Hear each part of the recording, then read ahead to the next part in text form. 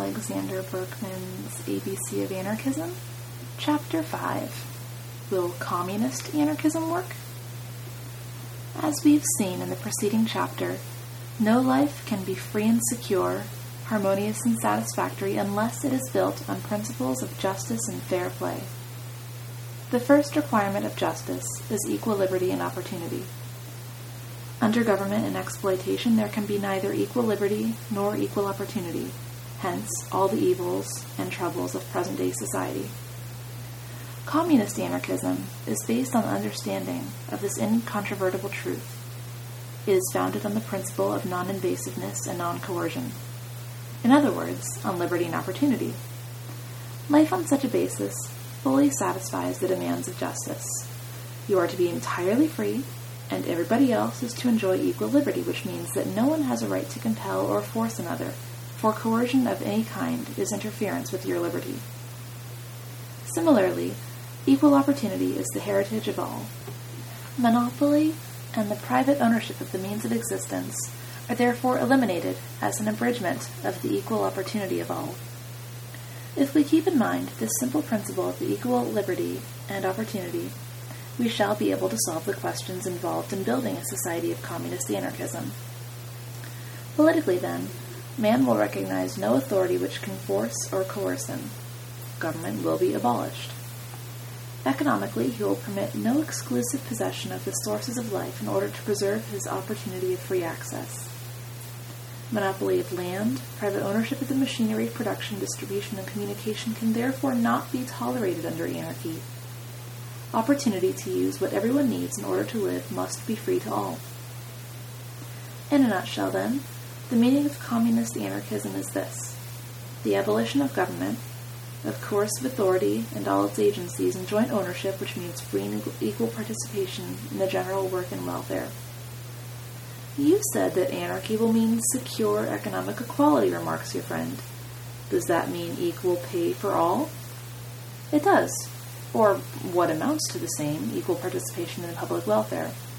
Because, as we already know, labor is social.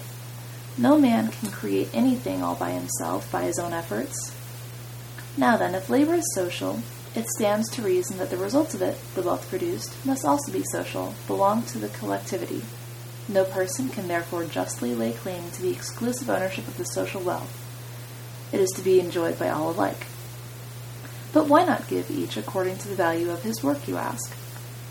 Because there's no way by which value can be measured. That is the difference between value and price. Value is what a thing is worth, while price is what it can be sold or bought for in the market.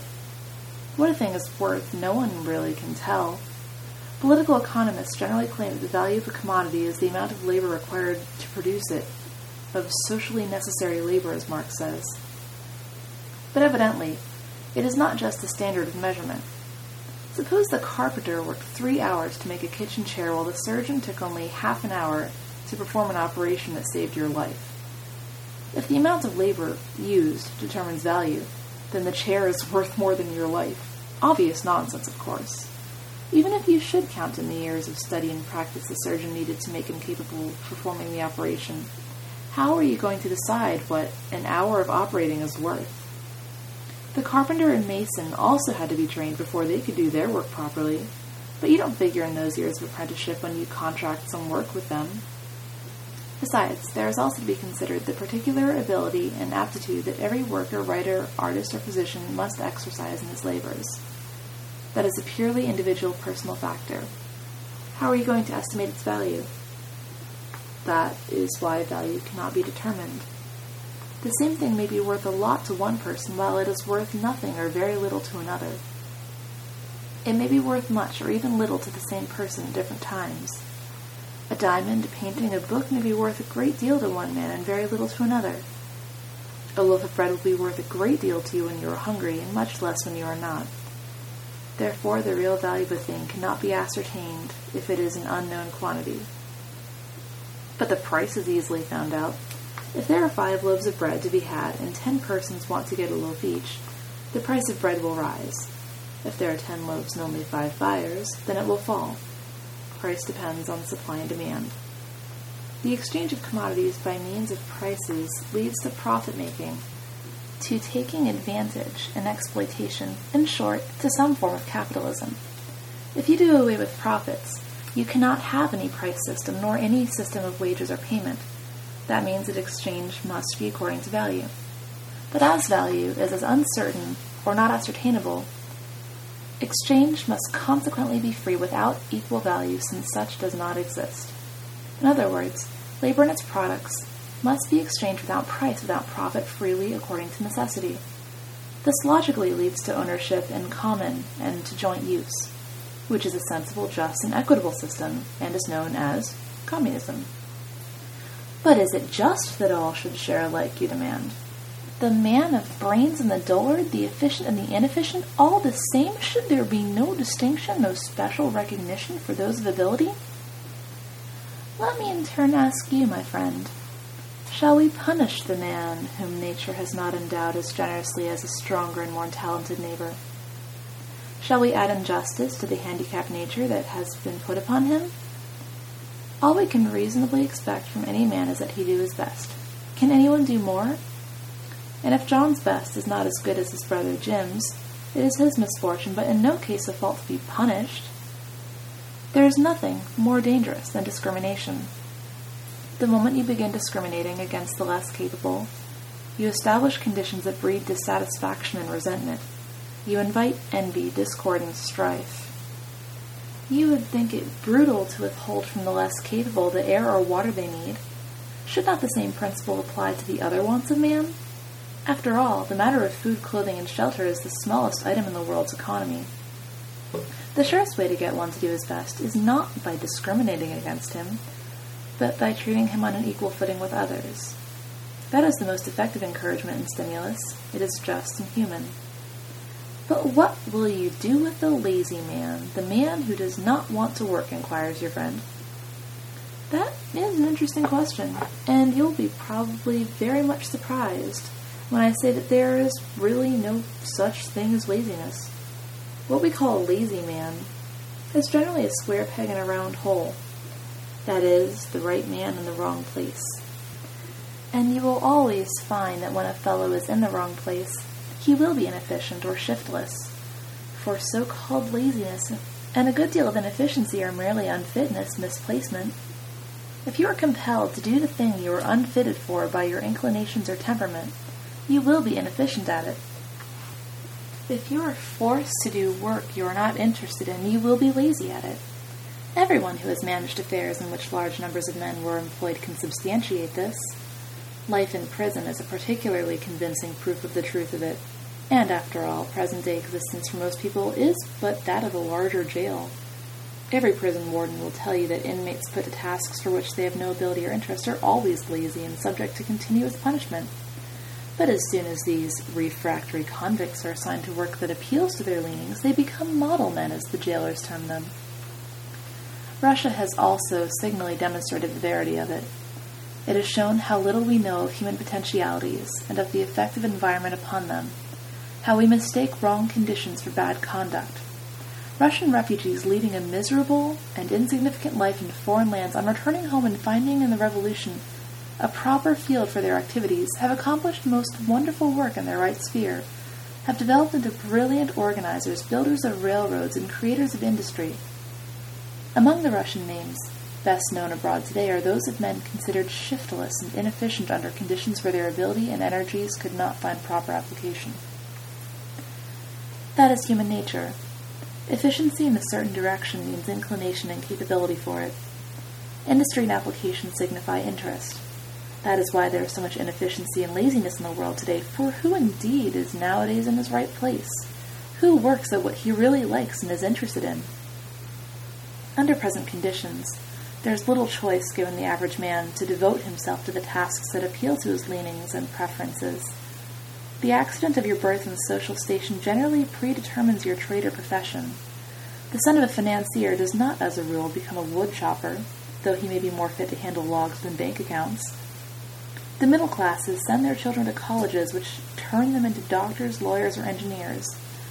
But if your parents were workers who could not afford to let you study, the chances are that you will take any job which is offered you, or enter some trade that happens to afford you an apprenticeship. Your particular situation will decide your work or profession, not your natural preferences, inclinations, or abilities. Is it any wonder, then, that most people, the overwhelming majority, are in fact misplaced? Ask the first 100 men you meet whether they would have selected the work they are doing or whether they would continue in it if they were free to choose, and 99 of them will admit that they would prefer some other occupation. Necessity and material advantages, or the hope of them, keep most people in the wrong place. It stands to reason that a person can give the best of himself only when his interest is in his work, when he feels a natural attraction to it, when he likes it. Then he will be industrious and efficient. The things that craftsmen produced in the days before modern capitalism were objects of joy and beauty because the artisan loved his work. Can you expect the modern drudge in the modern factory to make beautiful things? He is part of the machine, a cog in the soulless industry, his labor mechanical, forced. Add to this his feeling that he is not working for himself, but for the benefit of someone else, and that he hates his job, or at best has no interest in it, except it secures his weekly wage. The result is shirking, inefficiency, laziness. The need of activity is one of the most fundamental urges of man. Watch the child and see how strong is his interest for action, for movement, for doing something strong and continuous. It is the same with the healthy man. His energy and vitality demand expression. Permit him to do work of his choice, the thing he loves, and his application will know neither weariness nor shirking. You can observe this in a factory worker when he is lucky enough to own a garden or a patch of ground to raise some flowers or vegetables on.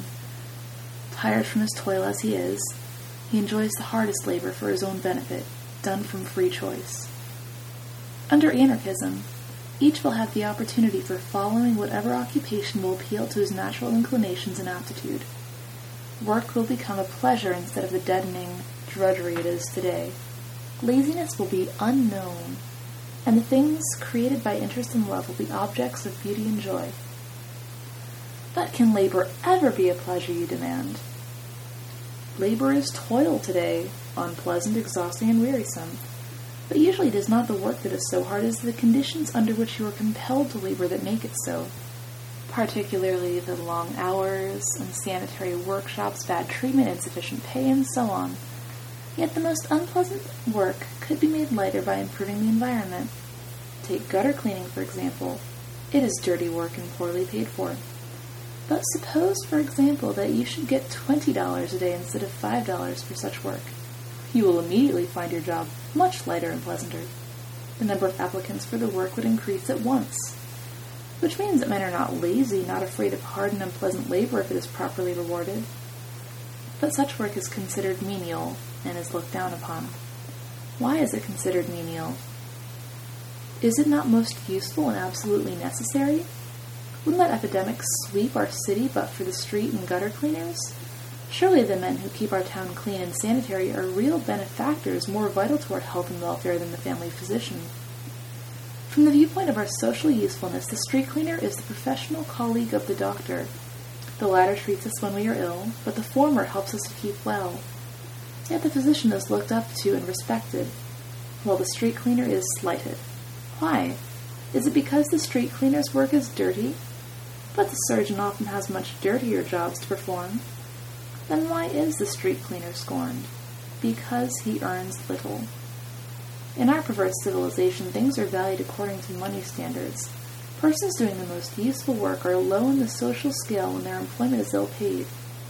Should something happen, however, that would cause the street cleaner to get $100 a day while the physician earns $50, the dirty street cleaner would immediately rise in estimation and social station, and from the filthy laborer he would become the much-sought man of good income. You see that it is pay, remuneration, the wage scale, not worth or merit that today under our system of profit determines the value of work as well as the worth of a man. A sensible society, under anarchist conditions, would have entirely different standards of judging such matters. People will then be appreciated according to their willingness to be socially useful. Can you perceive what great changes such a new attitude would produce? Everyone yearns for the respect and admiration of his fellow men.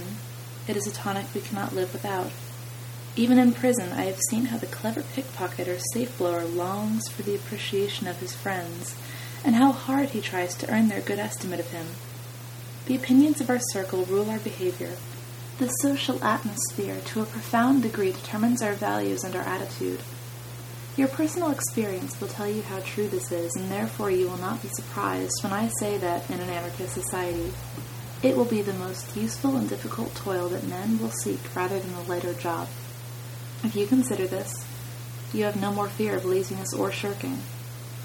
But the hardest and most onerous task could be made easier and cleaner than is the case today. The capitalist employer does not care to spend money if he can help it to make the toil of his employees pleasanter and brighter. He will introduce improvements only when he hopes to gain larger profits thereby, but he will not go to extra expense out of purely humanitarian reasons. Though here I must remind you that more intelligent employers are beginning to see that it pays to improve their factories, make them more sanitary and hygienic, and generally better the conditions of labor. They realize it is a good investment. It results in the increased contentment and consequent greater efficiency of their workers. The principle is sound. Today, of course, it is being exploited for the sole purpose of bigger profits. But under anarchism, it would be applied not for the sake of personal gain, but in the interests of workers' health, for the lightening of labor. Our progress in mechanics is so great and continually advancing that most of the hard toil could be eliminated by the use of modern machinery and labor-saving devices. In many industries, as in coal mining for instance, new safety and sanitary appliances are not introduced because of the master's indifference to the welfare of their employees and on account of the expenditure involved. But in a non-profit system, technical science would work exclusively with the aim of making labor safer, healthier, lighter, and more pleasant. But however light you'll make work, 8 hours a day of it is no pleasure, objects your friend. You are perfectly right. But did you ever stop to consider why we have to work 8 hours a day? Do you know that not so long ago, people used to slave 12 to 14 hours, and that it is still the case in backward countries like China and India? It can be statistically proved that 3 hours work a day at most is sufficient to feed, shelter, and clothe the world and supply it not only with necessities, but also with all the modern comforts of life. The point is that not 1 man in 5 today is doing any productive work. This entire world is supported by a small minority of toilers. First of all, consider the amount of work done in present-day society that would become unnecessary under anarchist conditions. Take the armies and navies of the world and think how many millions of men would be released for useful and productive effort once war is abolished, as would of course be the case under anarchy. In every country today, labor supports the millions who contribute nothing to the welfare of the country, who create nothing and perform no useful work whatever. Those millions are only consumers without being producers. In the United States, for instance, out of a population of 120 millions, there are less than 30 million workers, farmers included. A similar situation is the rule in every land. Is it any wonder that labor has to toil long hours since there are only 30 workers to every 120 persons? The large business classes with their clerks, assistants, agents, commercial travelers, the courts with their judges, record keepers, bailiffs, etc., the legion of attorneys with their staffs, the militia and police forces, the churches and monasteries, the charity institutions and poorhouses, the prisons with their wardens, officers in the non-productive convict population, the army of advertisers and their helpers, whose business it is to persuade you to buy what you don't want or need. Not to speak of the numerous elements that live luxuriously in entire idleness. All these mount into the millions in every country. Now, if all these millions would apply themselves to useful labor, would the worker have to drudge 8 hours a day?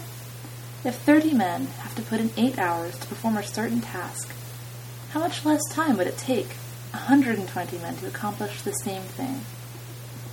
I don't want to burden you with statistics, but there are enough data to prove that less than 3 hours of daily physical effort would be sufficient to do the world's work.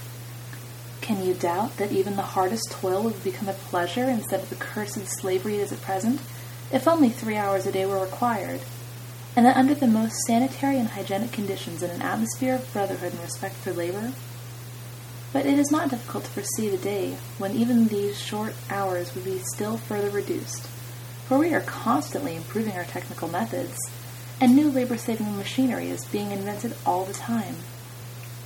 Mechanical progress means less work and greater comforts, as you can see by comparing life in the United States with that in China or India. In the latter countries, they toil long hours to secure the barest necessities of existence, while in America even the average laborer enjoys a much higher standard of living with fewer hours of work.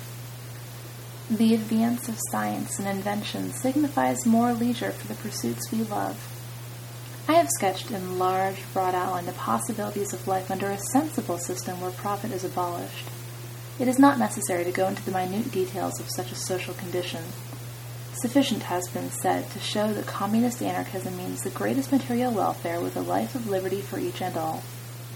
We can visualize the time when labor will have become a pleasant exercise, a joyous application of physical effort to the needs of the world. Man will then look back at our present day and wonder that work could ever have been slavery and question the sanity of a generation that suffered less than 1/5 of its population to earn the bread for the rest by the sweat of their brow, while those others idled and wasted their time, their health, and the people's wealth. They will wonder that the freest satisfaction of man's needs could have even been considered as anything but self-evident, or that people naturally seeking the same objects insisted on making life hard and miserable by mutual strife. They will refuse to believe that the whole existence of man was a continuous struggle for food in a world rich with luxuries, a struggle that left the great majority neither time nor strength for the higher quest of the heart and mind. But will not life under anarchy and economic and social equality mean general leveling, you ask? No, my dear friend, quite the contrary. Because equality does not mean an equal amount, but equal opportunity. It does not mean, for instance, that if Smith needs 5 meals a day, Johnson also must have as many. If Johnson wants only 3 meals, while Smith requires 5, the quantity each consumes may be unequal, but both men are perfectly equal in the opportunity each has to consume as much as he needs, or as much as his particular nature demands. Do not make the mistake of identifying equality and liberty with the forced equality of the convict camp. True anarchist equality implies freedom, not quantity. It does not mean that everyone must eat, drink, or wear the same things, do the same work, or live in the same manner. Far from it, the very reverse, in fact. Individual needs and tastes differ, as appetites differ. It is equal opportunity to satisfy them that constitutes true equality. Far from leveling, such equality opens the door for the greatest possible variety of activity and development. For human character is diverse, and only the repression of this diversity results in leveling, in uniformity and sameness. Free opportunity of expressing and acting out your individuality means development of natural dissimilarities and variations. It is said that no 2 blades of grass are alike. Much less so are human beings. In the whole wide world, no 2 persons are exactly similar, even in physical appearance. Still more dissimilar are they in their physiological, mental, and physical makeup. Yet in spite of this diversity and of 1,001 differentiations of character, we compel people to be alike today. Our lives and habits, our behavior and manners, even our thoughts and feelings are pressed into a uniform mold and fashioned into sameness. The spirit of authority, law, written and unwritten, tradition and custom force us into a common groove and make a man a will-less automaton without independence or individuality. This moral and intellectual bondage is more compelling than any physical coercion, more devastating to our manhood and development.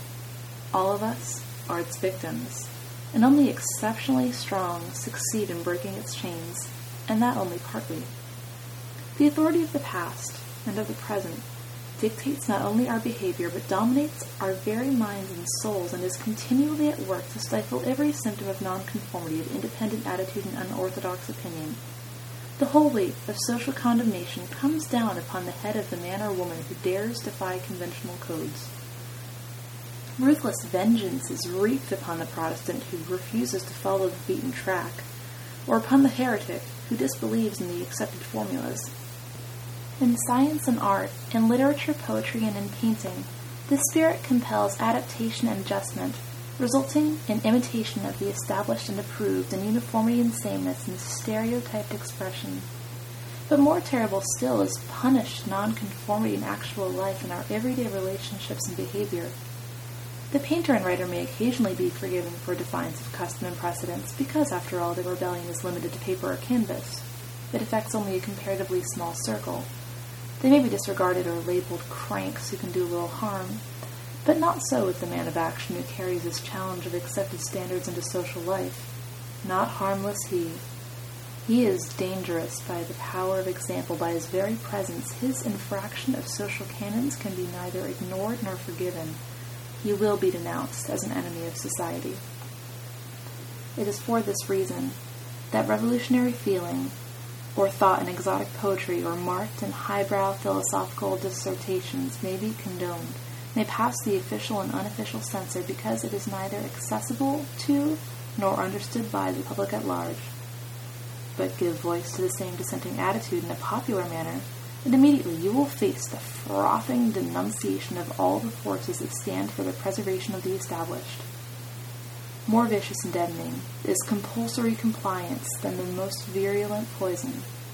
Throughout the ages it has been the greatest impediment to man's advance, hedging him in with 1,000 prohibitions and taboos, weighing his mind and heart down with outlived canons and codes, thwarting his will with imperatives of thought and feeling, with thou shalt and thou shalt not of behavior and action. Life, the art of living, has become a dull formula, flat and inert. Yet so strong is the innate diversity of man's nature that centuries of this stultification have not succeeded in entirely eradicating his originality and uniqueness. True, the great majority have fallen into ruts so deepened by countless feet that they cannot get back to broad spaces. But some do break away from the beaten track and find the open road where new vistas of beauty and inspiration beckon to heart and spirit. These the world condemns. But little by little, it follows their example and lead, and finally it comes up abreast of them. In the meantime, those pathfinders have gone much further, or died, and then we build monuments to them and glorify the men we have vilified and crucified as we go on crucifying their brothers in spirit, the pioneers of our own day. Beneath this spirit of intolerance and persecution is the habit of authority, coercion to conform to dominant standards, compulsion moral and legal to be and act as others according to precedent and rule. But the general view that conformity is a natural trait is entirely false. On the contrary, given the least chance, unimpeded by the mental habits instilled from the very cradle, man evidences uniqueness and originality. Observe children, for instance, and you will see most varied differentiation in manner and attitude, in mental and psychic expression. You will discover an instinctive tendency to individuality and independence, to nonconformity manifested in open and secret defiance of the will imposed from the outside in rebellion against the authority of parent and teacher. The whole training and education of the child is a continuous process of stifling and crushing this tendency, the eradication of his distinctive characteristics, of his unlikeness to others, of his personality and originality. Yet even in spite of year-long repression, suppression, and molding, some originality persists in the child when it reaches maturity, which shows how deep are the springs of individuality. Take any two persons, for example, who have witnessed some tragedy, a big fire, let us say, at the same time and place. Each will tell the story in a different manner. Each will be original in his way of relating it, and in the impression he will produce, because of his naturally different psychology. But talk to the same two persons on some fundamental social matter, about life and government, for instance, and immediately you hear expressed in exactly similar attitude the accepted view, the dominant mentality. Why? Because where man is left free to think and feel for himself, unhindered by precept and rule, and not restrained by the fear of being different and unorthodox, with the unpleasant consequences it involves, he will be independent and free. But the moment the conversation touches matters within the sphere of our social imperatives, one is in the clutches of the taboos, and becomes a copy and a parrot.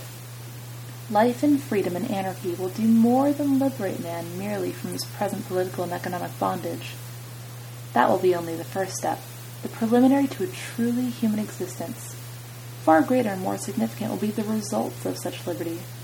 its effects upon man's mind, upon his personality, the abolition of the coercive external will, and with it of the fear of authority, will loosen the bonds of moral compulsion no less than of economic and physical. Man's spirit will breathe freely, and that mental emancipation will be the birth of a new culture, of a new humanity. Imperatives and taboos will disappear, and man will begin to be himself, to develop and express his individual tendencies and uniqueness. Instead of saying, "Thou shalt not," the public conscience will say, "Thou mayest," taking full responsibility. That will be a training in human dignity and self-reliance, beginning at home and in school, which will produce a new race with a new attitude to life. The man of the coming day will see and feel existence on an entirely different plane. Living to him will be an art and a joy. He will cease to consider it as a race where everyone must try to become as good a runner as the fastest. He will regard leisure as more important than work, and work will fall into its proper subordinate place as the means to leisure, to the enjoyment of life. Life will mean the striving for finer cultural values, the penetration of nature's mysteries, the attainment of higher truth.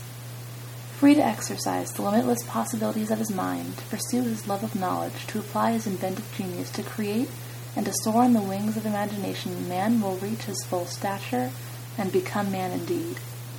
He will grow and develop according to his nature. He will scorn uniformity, and human diversity will give him increased interest in and a more satisfying sense of the richness of being. Life to him will not consist of functioning, but in living, and he will attain the greatest kind of freedom man is capable of, freedom and joy. That day lies far in the future, you say. How shall we bring it about? Far in the future, maybe, yet perhaps not so far. One cannot tell. At any rate, we should always hold our ultimate object in view if we are to remain on the right road. The change I have described will not come overnight. Nothing ever does. It will be a gradual development, as everything in nature and social life is, but a logical, necessary, and, dare I say, an inevitable development. Inevitable because the whole trend of man's growth has been in that direction, even if in zigzags, often losing its way, yet always returning to the right path. How then might it be brought about?